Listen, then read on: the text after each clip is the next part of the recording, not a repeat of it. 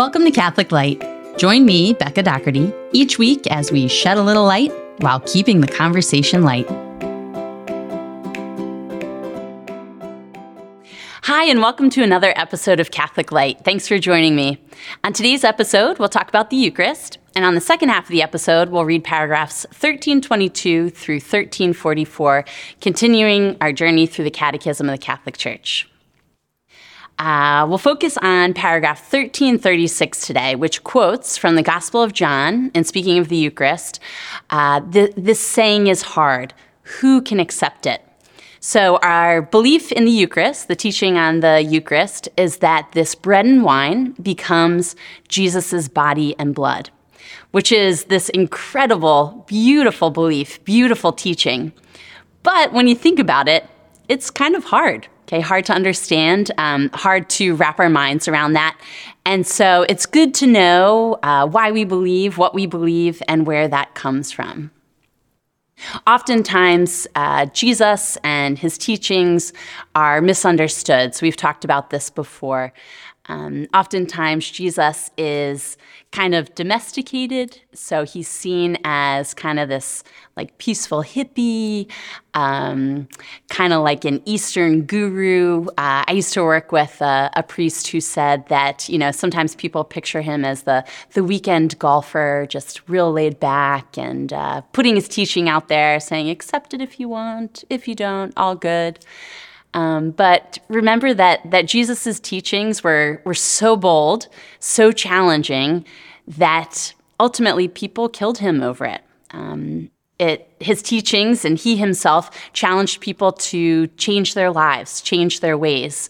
And that's hard. That's hard for us today. It was hard for people back then to be told that we're, wait a minute, I'm not perfect. I can't just, keep going as I've been doing. Jesus, like he did then, comes into our lives now and challenges us to change, to grow, to be better, to be the men and women he called us to be. So let's look for a moment at paragraph 1336 of the Catechism of the Catholic Church. It says, "The first announcement of the Eucharist divided the disciples, just as the announcement of the Passion scandalized them. This is a hard saying. Who can listen to it? The Eucharist and the cross are stumbling blocks. It is the same mystery, and it never ceases to be an occasion of division. Will you also go away? The Lord's question echoes through the ages as a loving invitation to discover that only he has the words of eternal life, and that to receive in faith the gift of his Eucharist is to receive the Lord himself." Okay. So Jesus invites us to receive his body, blood, soul, and divinity in the Eucharist every day if we want.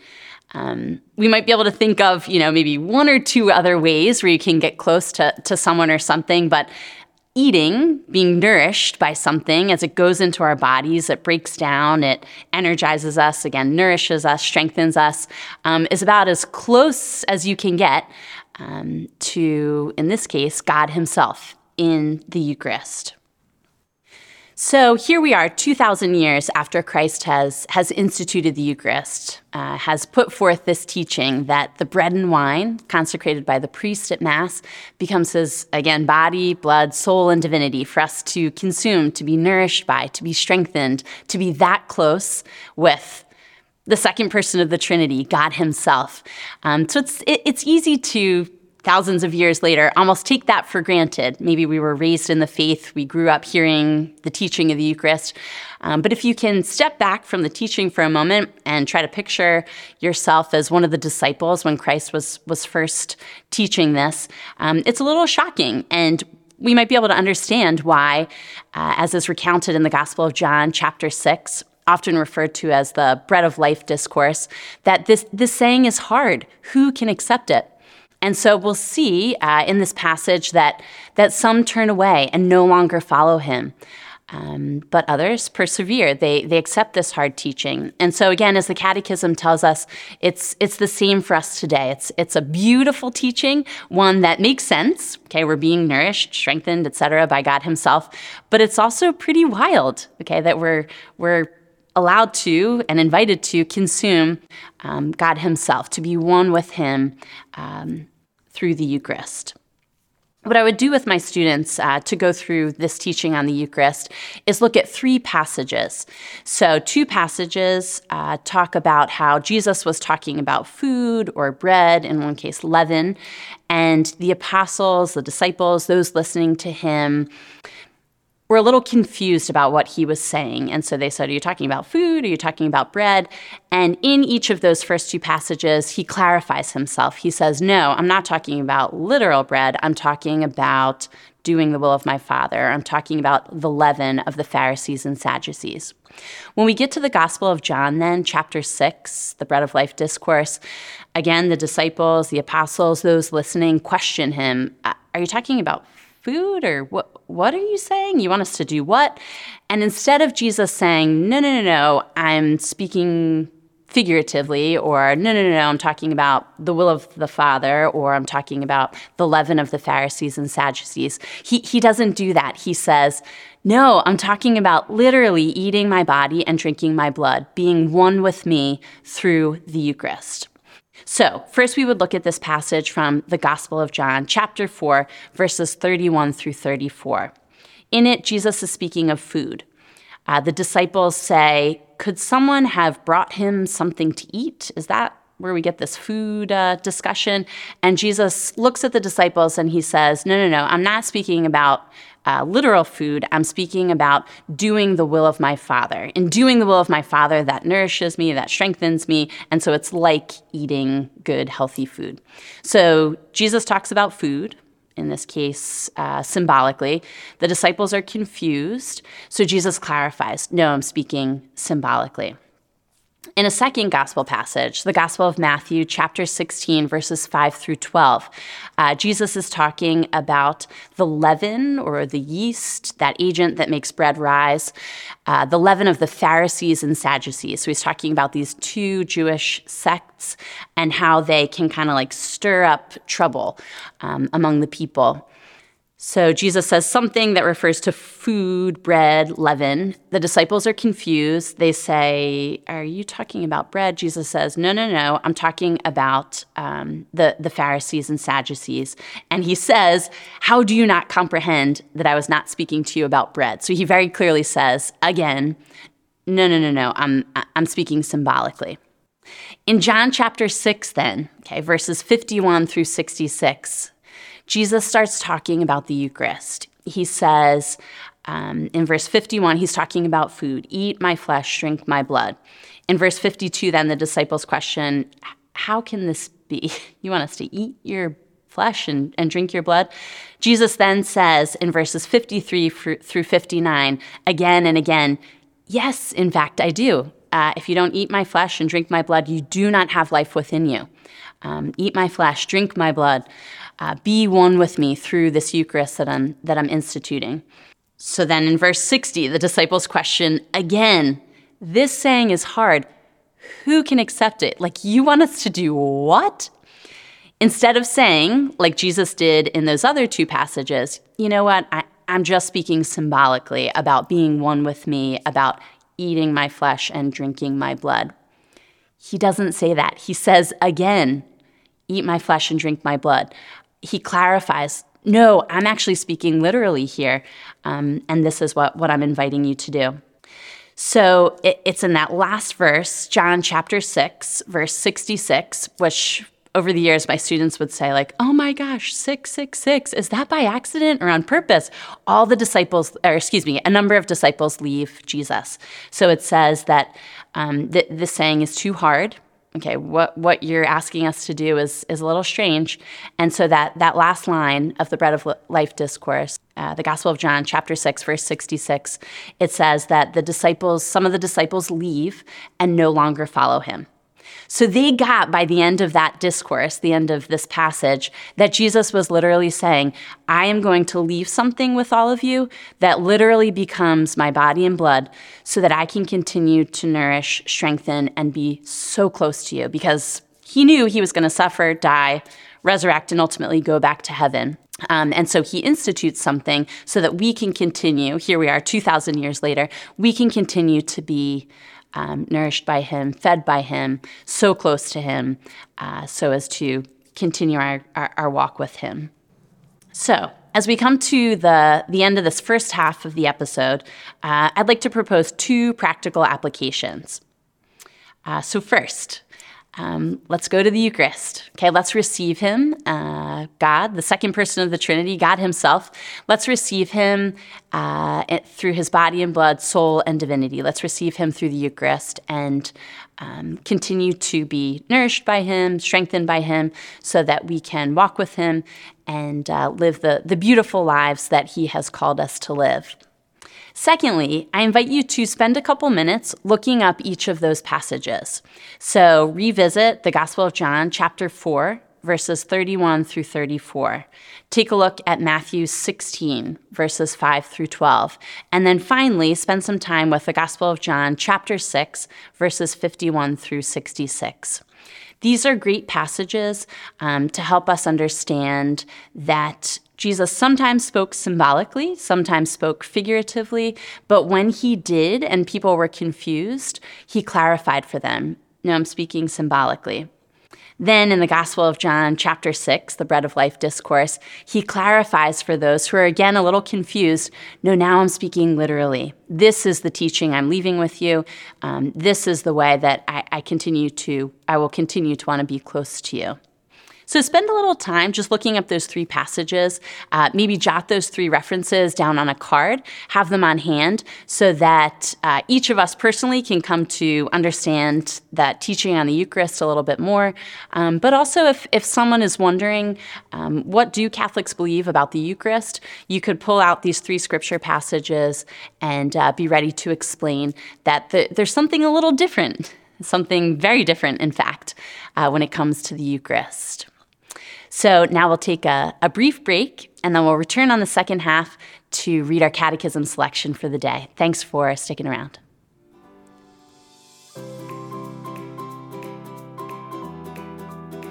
You are listening to Catholic Light.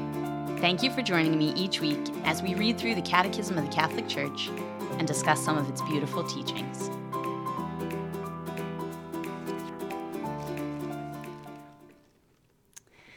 Hi, and welcome back. We'll now read our catechism selection for the week, paragraphs 1322 through 1344. Article 3, the Sacrament of the Eucharist. The Holy Eucharist completes Christian initiation.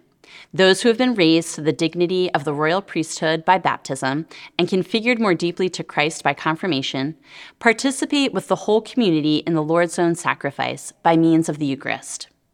At the Last Supper, on the night he was betrayed, our Savior instituted the Eucharistic sacrifice of his body and blood.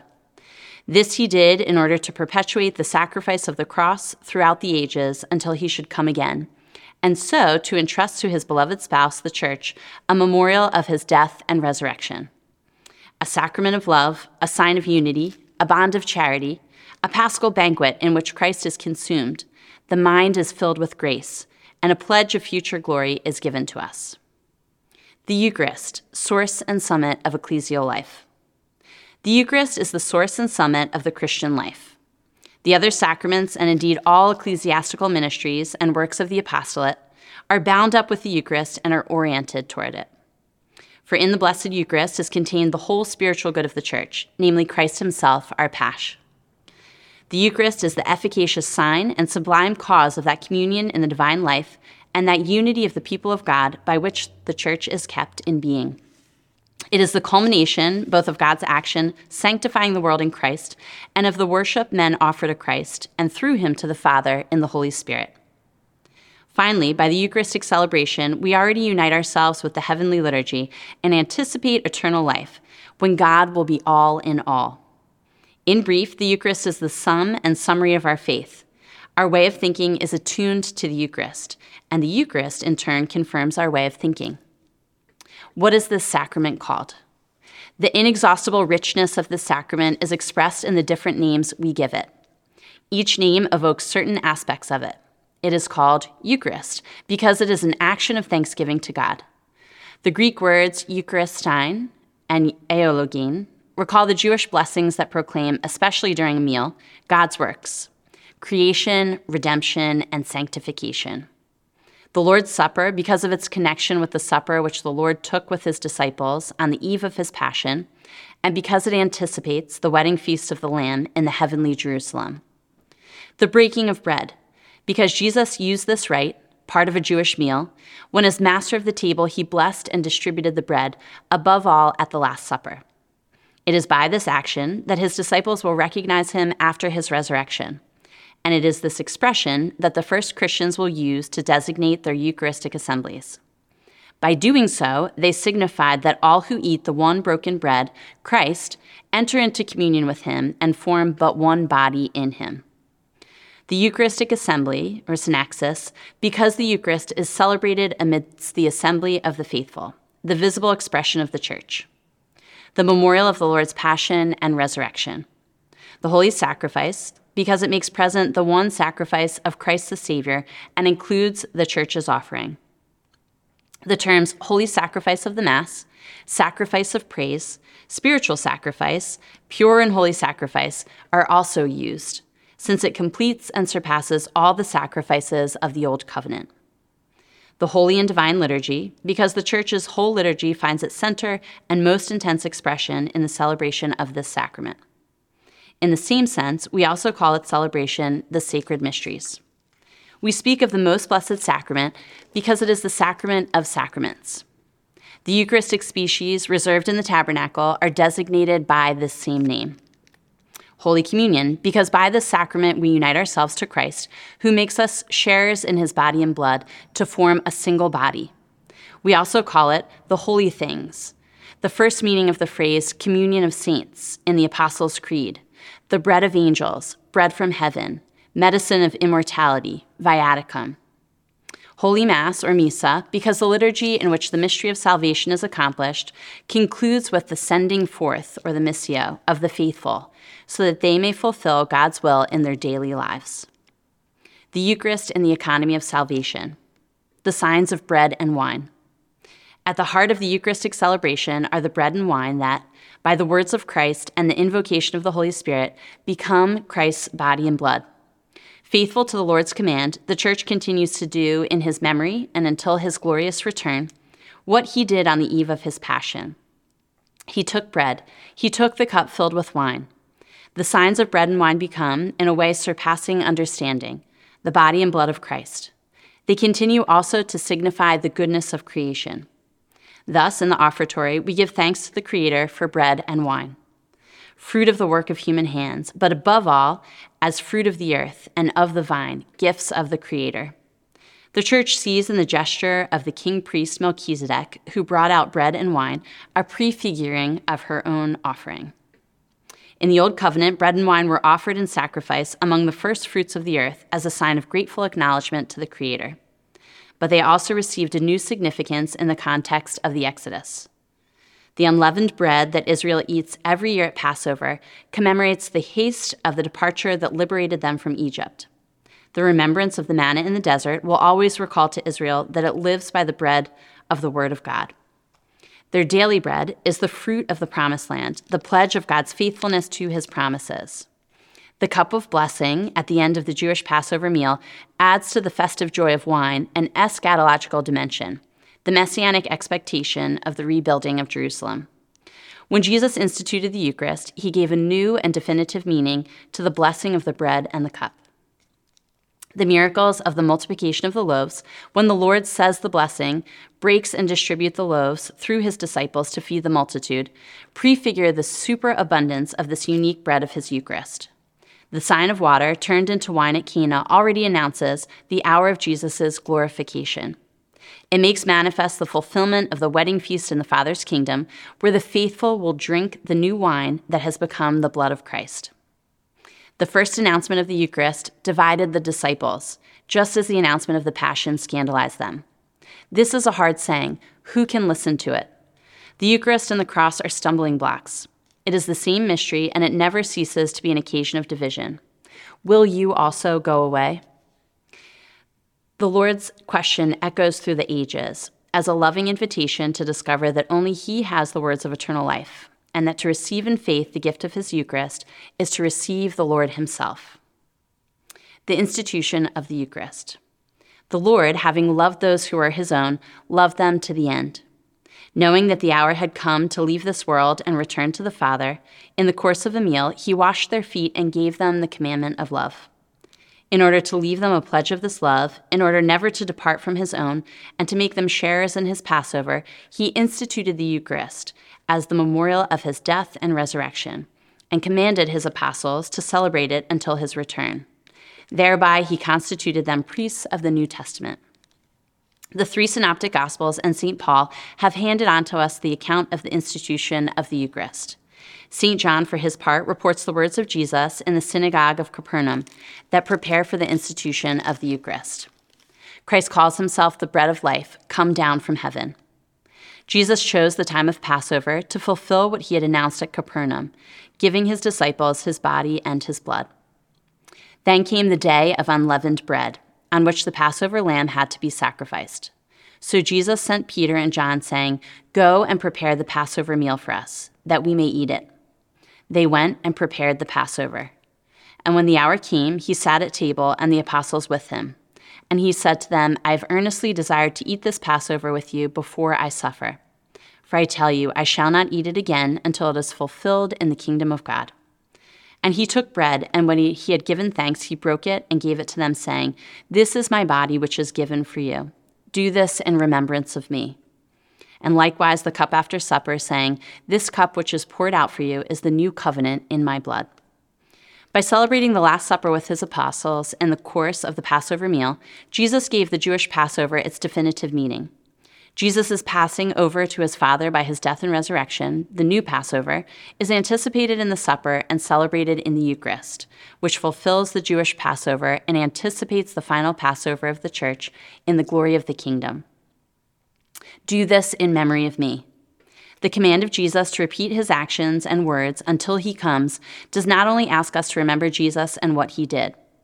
It is directed at the liturgical celebration by the apostles and their successors of the memorial of Christ, of his life, of his death, and of his resurrection, and of his intercession in the presence of the Father. From the beginning, the Church has been faithful to the Lord's command. Of the Church of Jerusalem, it is written, "They devoted themselves to the apostles' teaching and fellowship, to the breaking of bread and the prayers. Day by day, attending the temple together and breaking bread in their homes, they partook of food with glad and generous hearts." It was above all on the first day of the week, Sunday, the day of Jesus' resurrection, that the Christians met to break bread. From that time on, down to our own day, the celebration of the Eucharist has been continued, so that today we encounter it everywhere in the Church with the same fundamental structure. It remains the center of the Church's life. Thus, from celebration to celebration, as they proclaim the Paschal mystery of Jesus until he comes, the pilgrim people of God advances, following the narrow way of the cross, toward the heavenly banquet, when all the elect will be seated at the table of the kingdom. This brings us to the end of our reading selection and the end of our episode. Thanks for joining me for another week. Between this week and next week's episode, please connect with me on Instagram at Catholic Light Podcast. And in the meantime, please pray for me. I'll be praying for you. God bless you. Thanks for joining me this week on Catholic Light. Be sure to like, subscribe, and share this podcast with your family and your friends, and connect with me through Facebook and Instagram. I'll see you next week, and in the meantime, God bless you.